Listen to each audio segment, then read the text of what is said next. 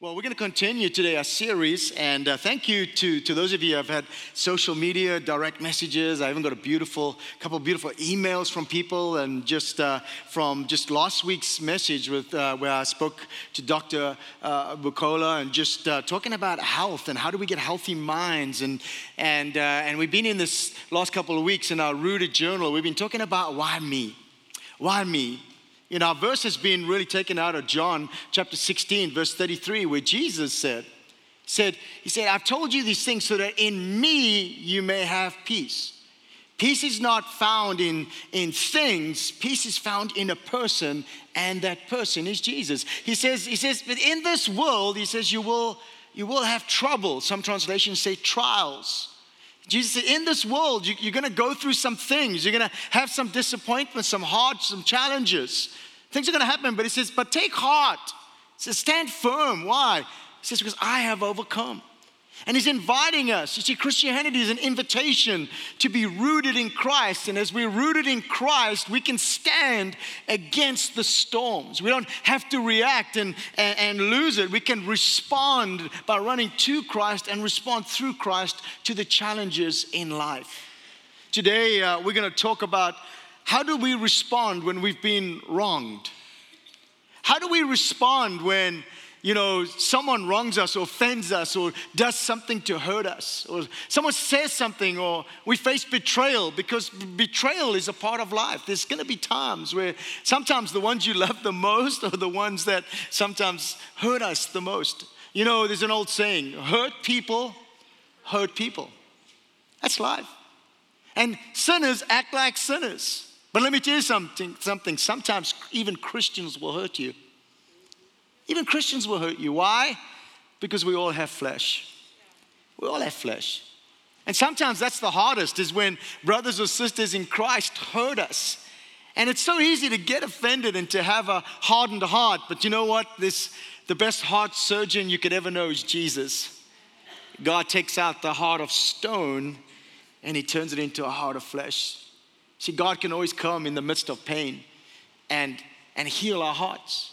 But sometimes you can feel wronged when you get a bad report. You get a bad diagnosis. You find out you've lost your job, and you can feel so wrong. God, I gave my best. I gave everything. I sacrificed. I've been in my Bible. I've been praying, and I get this bad report. God, where are you? Why am I going through this? You know, last year around Easter, this happened to a couple that they were getting ready for Easter celebration, and pain came into their life, a bad report. I want you to put your hands together as we welcome up this morning Preston and Kendall McFarland.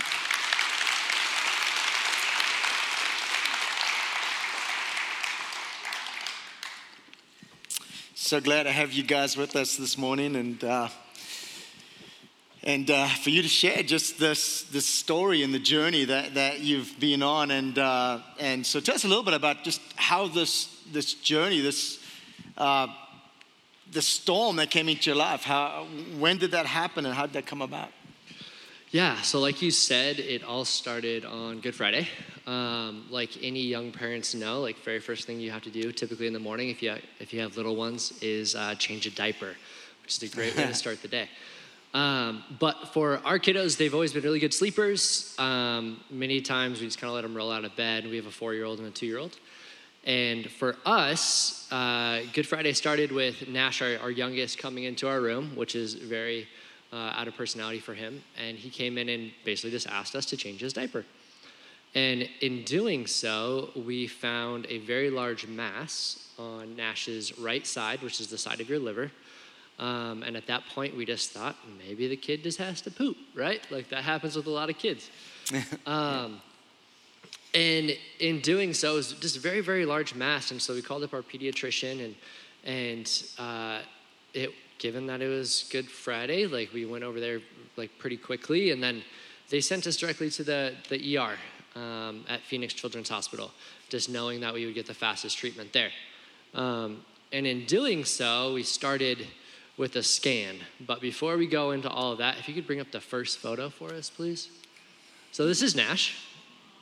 taking a step back just a little bit, but this is like how he looked Good Friday morning, right? Like kid, full head of hair, definitely a little bruiser, and an absolute force to be reckoned with. And I think anybody that knows him, he is legitimately he was born in where the wild things are. And if you could jump over to the second video, just here in a second, I'm gonna tee it up. But for us, like we very, very quickly rolled into this moment of having to decipher and digest information very, very quickly. As we went to Phoenix Children's Hospital, we found out that one scan led to another, and it just kind of turned into this cyclone or tunnel or black hole of just moving very quickly. And we found out that Nash had 4 tumors on his liver. Covered about 75% of his liver, which for a kiddo that 21 months at that point, 21 months at that point, that's huge. The fact that you could see it bulging out of his side, and the craziest thing about it is that we never realized it before. Even like the first thing that we did the moment that we saw it was go back and look at photos, and we were at a pool party the day before, and there's no bump on Nash's side, so I'm not sure if something's shifted overnight, but regardless, we went down this spiral of having to digest information super quickly and to start to like decipher where we go as parents and having to figure out what the best direction was for Nash and our family. And it kind of led to this moment. Yeah, so this will be a video of us 3 days in. What we didn't know on that journey is what we know now, and so you'll see that in that. But we ended up doing 6 rounds of really intense chemotherapy. He went through a liver resection surgery in July that was incomplete and unsuccessful. We went on a wait list to get a liver transplant, which he had in November, and then he had to finish with 4 rounds of maintenance chemo after that. And so this video is day 3. We haven't started chemo or anything, but that's just kind of the full picture of what we've done the last 10 months and over 130 days at PCH inpatient in the hospital for Nash. So yeah, we'll watch the video. Hi friends, I'm gonna get through this. Try to without crying. Nash is here, he's just playing. Say hi. I have a couple things I wanna share real quick. First of all, today has been a good day. Today's been a day of rest, so we haven't had a ton of exams. We've been playing on our mat. We've been just having a really relaxing day. Tomorrow's gonna be a big day for us. Nash is gonna go under anesthesia, and we're gonna have a couple of procedures done for tomorrow. So we know 3 things right now, and we'll keep everybody updated as we continue to learn more about this journey. But the 3 things we do know is we're here at Phoenix Children's Hospital, and they are absolutely incredible. So we're so thankful to be here. We also know that we are not alone, and everybody who reached out to us, you guys are incredible. We are so loved, and that's because of you. So thank you for being a part of our circle. And we had people from our childhood, college, work, every season of our lives, church families, every season of our lives reach out to us. And just know that each one of you guys is part of our circle and our team, and we're not alone. And then we just know one last thing, that we are gonna try to be vulnerable with this and and just share with what we can. And our foundation is gonna be I Am Strong, which is Joshua 1:9. And Joshua 1:9 says, I am strong and I am courageous. And that is gonna be, you wanna open this up? That's gonna be our anthem moving forward. So we'll keep you guys updated, but thank you so much for your prayers and love and support, and we're so blessed. Nash, can you say hello? Hello. Say bye-bye. Bye-bye. Wow, it's such a beautiful. That was day 3. Day 3. Day 3, and We've come a long way from day 3. I love what you said in that video, and we discussed that in detail. Was you guys had a decision to be vulnerable or to keep it to yourself? Can you talk a little bit about that?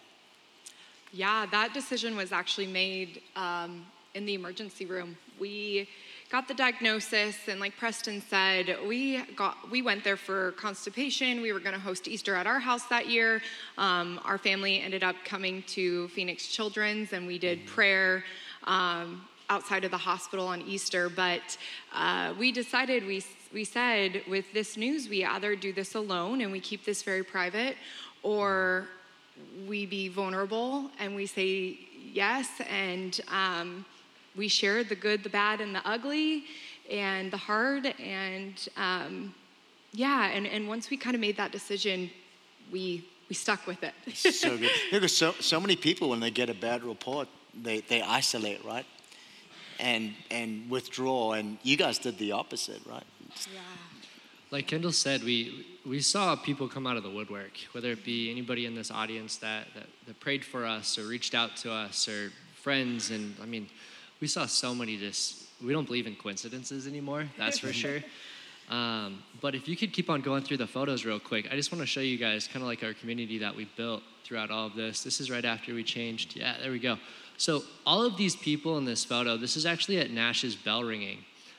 Every single one of these people are just employees of PCH. Not a single person in here is a family member or a friend. Well, they are now, but this is just a mass amount of people that just gathered around us throughout this time. And just like Kendall said, like we decided to share it, you know? Yeah. And we decided to do it in a way that people could follow our journey if they wanted to. Yeah. But also just be very real in it. And I mean, you mentioned in the first service that this was during COVID. COVID at the hospital, so family couldn't even come, right? Yeah. So Knox, his big brother, they're 18 months apart, and Knox is 4 now, and Nash is 2.5. But there are 130 days that those brothers were apart because of COVID. So Knox wasn't allowed upstairs for any of it. We adopted a poster on Easter weekend that said, "I am strong," and it had Joshua 1:9. And that was one of the Child Life staff at the hospital said, "Let's put this poster up so every time Knox is at the hospital, he can find his brother's room." And the family coming together and praying. Yeah, could see that poster up through his window and know that's where he's at. Yeah, for a long time, Preston and I were the only ones allowed in his room. So no family was allowed upstairs. And you had mentioned isolation, and I would say just like that has been the hardest part of this journey is the physical isolation. We had such a big community outside of the hospital walls, but you're physically isolated. This is our first Sunday back in church. 10 months, right? 10 months. This year, since last Easter. Wow. No, when you shared, you guys said, there's the coming to the place of allowing people to serve you, right? And you mentioned even by people saying, "Hey, I'll go get your groceries for you," or "What do you need for dinner?" And just inviting that in was just for you, in some ways, a lot of healing. Yeah, there's a lot of pride that comes up, just comes around with stuff like this. And I mean, Kendall and I made the decision very, very early that we were going to push that pride aside. Much easier said than done for anybody wanting to know. Yeah. But we had, Kendall and I have been married for 7 years this October. And it's like, it's one of those things that we took a lot of pride in our marriage. We took a lot of pride in doing a lot of things ourselves or not having to ask for help. And I would encourage anybody that's going through anything like this, whether it be something super traumatic or even just loss of a job or a breakup or whatever it may be, just ask for help. People do know what you're going through, right? Like after first service, the very first 2 people that came over and talked to us was 2 people that actually went through the same thing. Wow. Yeah. But they were on the other side, and they actually lost their kid, right? And it was incredible to actually be able to talk with them. But that all started for the sole fact that we decided to push that pride aside. And similar to your point about just people like lined up to help us out. And that was incredible, emotionally, financially, anything that might pop up in terms of like just getting groceries. And so I would also urge you guys, like, if you happen to know somebody that's going through it, don't just reach out and be like, hey, what can I do to help? Reach out with a very specific thing to basically give, right? Good. Hey, can I go get you groceries? Hey, do you need a date night? Yes, we do. Do you need us to do your laundry? Like just things like that it's so much easier to say yes when you have something specific that somebody is actually offering to do. Yeah. Because sometimes it's hard just to, when people ask you a question, you're just so emotionally tired to now have to give an answer and think of something where someone just takes the initiative and says, just the simple things I can help you with. And Kendall, would you share about the pediatrician that went to Africa? I love that story. Yeah. I mean, I think that this story has touched so many more people that we're aware of.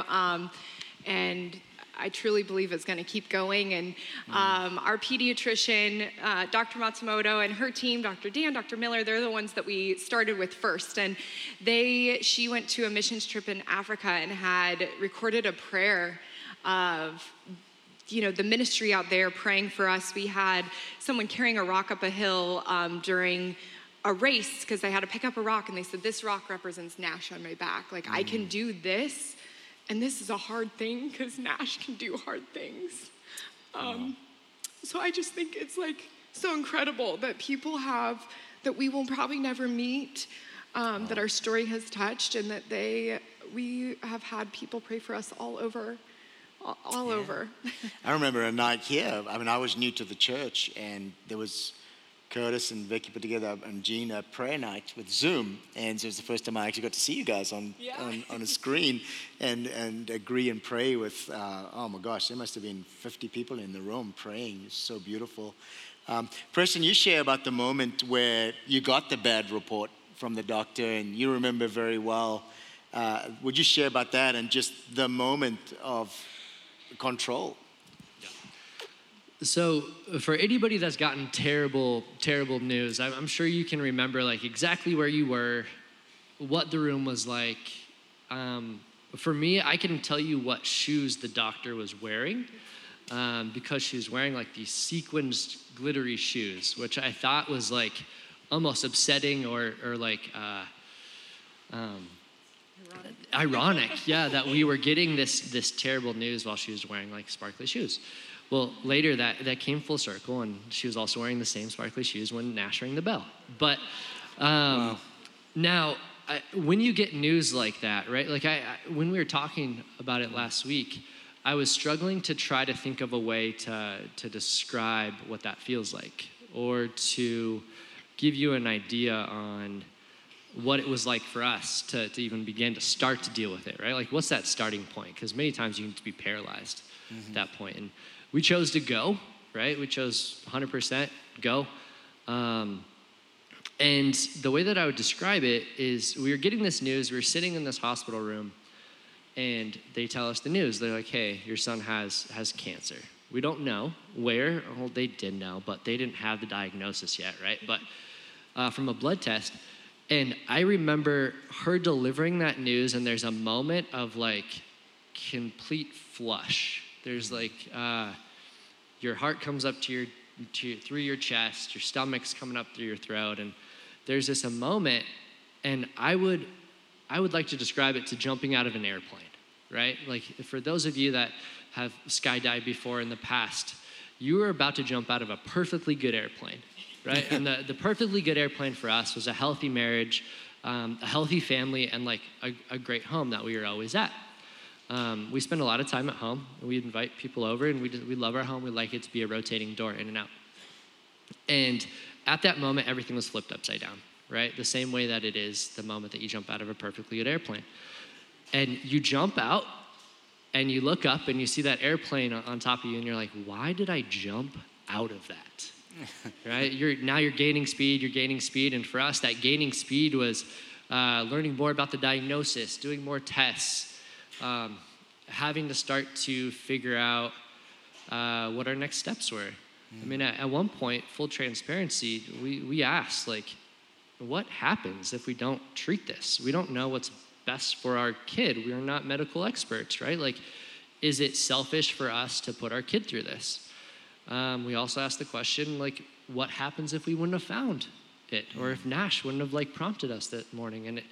And for things like that, that can turn you into a spiral as you're falling, right? You fall more and more and more. And it's really, really easy to get lost in that. Really easy. But then as you fall more and more, you begin to realize that you are not in control, right? There's nothing to hold on to. You've now hit your speed, right? And you are just flying.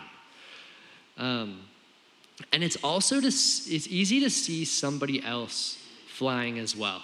My first time skydiving was actually with my brother Parker. And I remember looking up because he jumped right after, and he's just moving through the sky, right? And it really is paralyzing. And at that point, it's like, what do? You have to remember that you just need to give it up, right? Like, if you're skydiving, enjoy the moment. If you are going through something difficult, hand it over to God, or hand it over to your community, hand it over to somebody else, because you cannot do it yourself. Yeah. And then you start to remember, you're like, oh yeah, somebody's strapped to my back, right? And they have a parachute, which is pretty helpful. And you just need to remember that, like, that's your first time. If it's your first time going through something like that, if it's your first time skydiving, or if it's loss of a job, a breakup, or whatever, right? Like, you have to lean on somebody else. And for us, it was leaning on God or leaning on a community, and knowing that we were going to pull that cord at some point, and that He's got us. Yeah, so good. And we got to do instead a bell ringing at Phoenix Children's. So Nash is cancer free and has a liver transplant.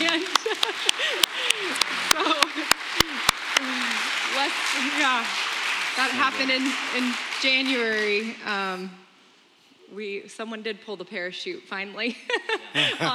Our story's not over, but yeah. Now, Kendall, you shared a bit that there was a moment where, because, in the midst of this, just all these decisions, and then seeing your kid going through chemo, and his head being cut off, and just, we got a liver, nope, it's not compatible, and just all of these, just negative moments. And there was a God moment for you where you literally drew a line in the sand. Would you share a little bit about that? Yeah. So I can remember Preston and I having this conversation, and it was somewhere in October, November. So he had gone through the liver resection, and it was incomplete and unsuccessful. And so we had to wait for a new liver, and you still are doing chemo, and there's just a lot of procedures, and it wasn't fun. It wasn't fun. There's a lot of pokes and medicine and a lot of things that just don't make sense. And separation and transitions from the hospital home, and the boys being separated. And so at some point that can wear on you, and a lot of lack of sleep. And Preston and I were kind of going at it, and it was one of those transitions back home. And I remember saying, enough. And I said, enough. The enemy can have his win with Nash's cancer, but he doesn't get anything else. He doesn't get our marriage. He doesn't get our joy. He doesn't get our peace. He doesn't get our relationships. He doesn't make, at that moment we chose to fight for things that we could control, and things that God could partner with us.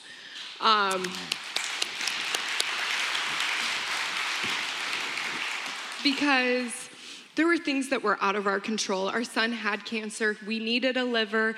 There were things that were set in motion that weren't going away, that weren't going backwards. But things like peace and joy. Can I speak on that real quick? Yeah. So one thing that I want everybody to keep in mind is when you get a liver, somebody else has to lose theirs. Yeah. Right? Yeah. So for us, that's super, super heavy.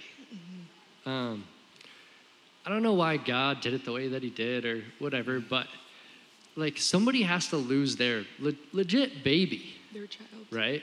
For ours to survive. And that's like, we were talking about it, and that seems really selfish, right?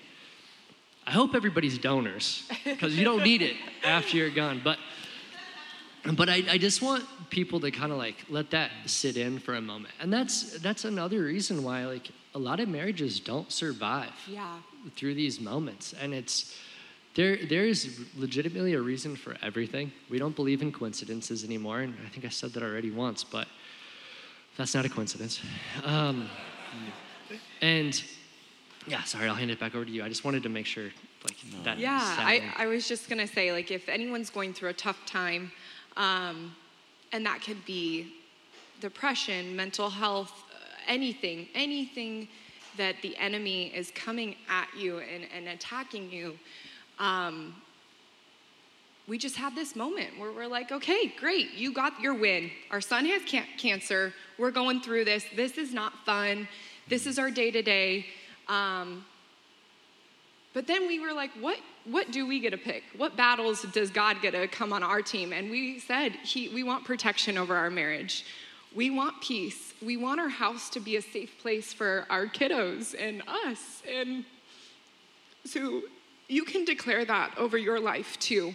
Whatever those things are. So beautiful, guys. And I love, just closing, I love what your verse, Joshua 1:9, being strong in the Lord. And I think in that moment of you just saying, that's enough, and taking that authority and not withdrawing more and taking it out and reacting, you responded. And I love, because Joshua said too, put a stake in the ground. As for me and my house, we're going to serve the Lord. We're going to trust the Lord. And so love and appreciate you guys, and we'd love to pray over you. And church, would you stretch out your hands? And we're going to agree today, because Nash got his liver transplant, but he's still healing. And so let's pray. Father, we thank you today for this couple, and for Knox and for Nash. And just we want to pray today over Nash, Lord, just as he's just recovering, God, that we pray for a full 100% recovery, God. And we pray that you just strengthen him. And for this couple, God, as they have come out of just, Lord, these months of going through this, that you would refresh them, God. We pray refreshing over their marriage, refreshing over the kids, just your joy and your peace, and that you'd restore everything that the enemy has stolen. And so we just as a church speak blessing over them in the name of Jesus. Amen. Thank you guys so much. Would you give them a hand? Thank you guys.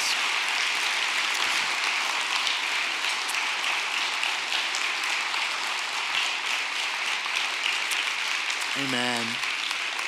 You know, I love Preston and Kendall's story, because they had to guard their hearts. You know, my favorite verse, and you've heard me share it many times, Proverbs chapter 4, verse 23, says, guard your heart above all else. Why? For it determines the course or direction of your life. And so many people, when they're wronged, whether it's a betrayal, a relationship, marriage, friend, kids, or a bad report, or losing a job, or something bad happens in life, so often we don't guard our hearts. And if you don't guard your heart, the Bible says, be careful that a root of bitterness doesn't get in your heart. Because if a root of bitterness gets in your heart, it's going to produce bad fruit. You're going to go through things. And so really quickly today, I want to talk to you about 3 ways to guard your heart. Because maybe today you got a bad report. Maybe something bad happened to you. Maybe you got bad news. Maybe someone hurt you. And it's something from the past, and it's just, you know, maybe today you're just going through the stress of that, the pain of that. You relive those moments in your mind, and I want to encourage you today. The Bible says that it is for freedom that Christ has set us free. In fact, Jesus said in John 10, the enemy comes to kill, steal, and destroy. And maybe today you're going to say to the enemy, no more. Just as Kendall said, no more. Because John 10, verse 10, the back part says this. Jesus said, I have come to give you life, and life overflowing. It says the enemy wants to bring pain in life, but we can stand and trust God and put a line in the sand and say, no more, it's enough. God, I'm coming to you. So how do I guard my heart? I'm gonna give you 3 things. Number 1, you gotta loosen control. You know, sometimes control is a false sense of security. The reality is none of us are in control. I just flew back from Honduras on Friday, and when I got on the seat and I was actually kind of going through this message, I was sitting in the seat with the seatbelt on, and I realized this: I'm not flying the plane. Somebody else is. I sure hope they know what they're doing. Guess what? I had to sit back, I said a prayer, and fly. A pilot had to, I didn't have control. When you walked into church today, guess what? I didn't see any of you going to your seat and going, well, is it broken? Will it hold me up? Am I gonna? No, you know what you did? You just sat down. Why? Because you had faith in that chair to hold your weight. You had faith that the chair wasn't broken. Sometimes in life, we put, so simply just put our faith in things, but what about putting our faith in God? What about trusting God? What about trusting God with the pain, the disappointments in life, the should have, could have, would have moments? Saying, God, I want to trust you. Proverbs chapter 3 puts it so beautifully, and we know this verse in verse 5 of Proverbs chapter 3. Trust in the Lord with what? All of your heart. And what? Lean not on your own understanding. In all of your ways, acknowledge him. And what's he going to do? He'll direct your paths. You know, I love this verse because it's really saying I'm loosening control. God, I'm giving the control to you because there's none better to trust than you, God. And so, God, I'm choosing to trust you with all of my heart. And maybe today your heart is broken and hurting, and there's stuff in your heart that you go, there's so much junk in my heart. You know, the good news is this: the best heart surgeon's God. He takes the heart of stone and gives you a heart of flesh. His grace and mercy is on you every morning. And it's just simply saying, God, I want to trust you with my life. I don't know how I'm going to get through this, but I'm not going to lean on my own understanding in all my ways. I'm going to acknowledge who you are. And I'm grateful today that you will direct my paths. You know how to lead me through this. You are the shepherd of Psalm 23. Shepherd that leads me by green pastures and still waters. God, I want to give control to you. The second thing is to welcome change. To embrace change. It's interesting, I read this statistic that over 70% of dominant personality styles in America have a fear of change as their greatest fear. People that are dominant and in control and got it figured out and movers and shakers, their greatest fear is the fear of change.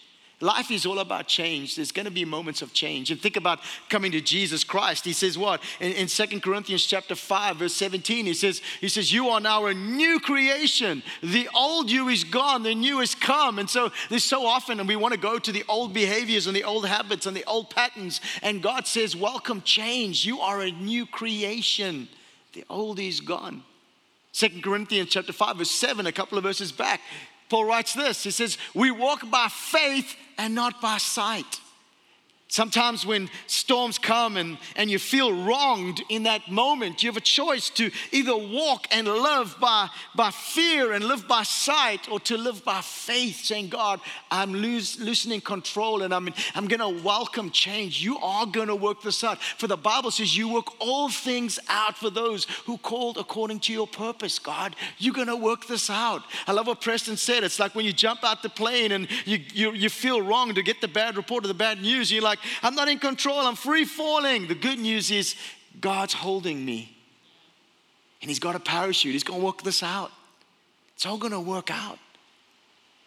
But it's me letting go of control. It's me saying, God, I want to welcome change in this season. And the change, you know what? Change is not God change them. Sometimes it's God change me. Would you change me, God? God, I need you to bring. I want the old to be gone. That's why our key verse for this rooted over the last couple of weeks is found in Colossians chapter 2, verse 6 and 7. It says, and therefore as you receive Christ, Jesus the Lord, as you've made the decision to say, Jesus, I want to follow you. Forgive me of my sins. Would you set me free from the hurts and disappointments and all the bad things? I want to know you. I want eternal life. I want this John 10:10 life. He says, Paul then says, so walk in him, rooted and built up in him, established in the faith, just as you were taught, abounding in thanksgiving. Paul's writing and saying, once you ask Jesus into your life, now commit to let go of control and embrace the change he wants to bring in your life. And do what? He says, walk with him, be rooted in him. What does that simply mean? Do life with Jesus, not Sunday, every day. Every day, I want to do life with you, God. I want to be rooted in you. Rooted in your truth, what you say about me, God. I want to know who you are. So loosen control. I'm trusting you, God. For some of you today, that's your next step. God, I've been carrying this pain, but in Matthew chapter 11, you said I'm to bring my yoke and my burdens and to bring them to you. And you said you would give me rest. Emotionally, some of you, you need rest for your soul, but it starts when you just trust God and then embrace change. Would you come and bring change? And then the third one is deepen relationships. Get right people. I love what, Preston and Kendall had a choice to make. Do we keep this to ourselves or do we become, I love the word they used, vulnerable. Vulnerable in being transparent and saying, we need help. I need help. Groceries or doing laundry, who knows? Maybe for you today is you just need someone to pray with you. Maybe today you just need to find a group. We have groups here at Mountain Park, a group to get into community where you can be rooted in community. Because Paul said when you give your life to Jesus, you get planted in a family. And you see, God doesn't want you to go through in this fallen, broken world with sin and pain and tribulation and trials. God doesn't want you to go through it alone. He wants you to get right people in your life that'll be there to pray with you and talk with you. And there's something so amazing when we do life together. Because there's seasons where people are going to walk with you, but there's seasons where you need to walk with others.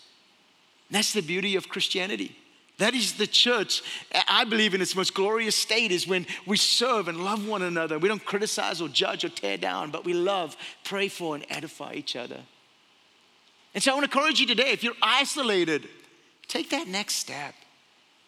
After a moment, Cindy and the team are going to lead us in a song, and maybe, as we end this service today, maybe today it's, as we sing in, maybe for the first time, God, I want to trust you with this. I want to surrender it to you. God, I want to welcome your change, your healing. Would you start to heal me? Or maybe today, a next step for you is after the song, I'm going to close the service, but there's going to be the prayer team up here. Maybe today for you is to deepen relationship by taking the next step and saying to one of our prayer team leaders, would you just pray for me today? Because I want to tell you something, God answers prayer. And the Bible says with two or more agree concerning anything, it will be done. And sometimes you just need to deepen relationships and take that next step. And to be vulnerable and transparent and to let God minister to you through someone. It's so beautiful.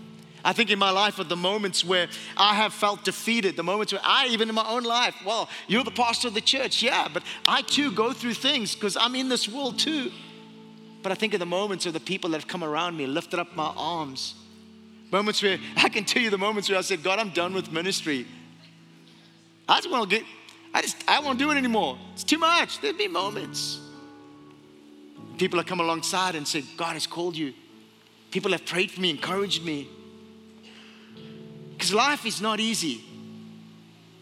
That's why we need to be rooted in Christ, rooted in community, rooted in truth, rooted in mission. Instead of crying, why me? God, come change me. Come heal me. Do what only you can do. I want to encourage you today, get planted in a church. Hopefully it's Mountain Park. Get planted because you need people in your life. So I'm going to let Cindy, as she sings this song, I'm going to ask you to just close your eyes for a moment. Or if you want to look at the words, whatever today, and just spend the next couple of minutes reflecting. Just reflect with God.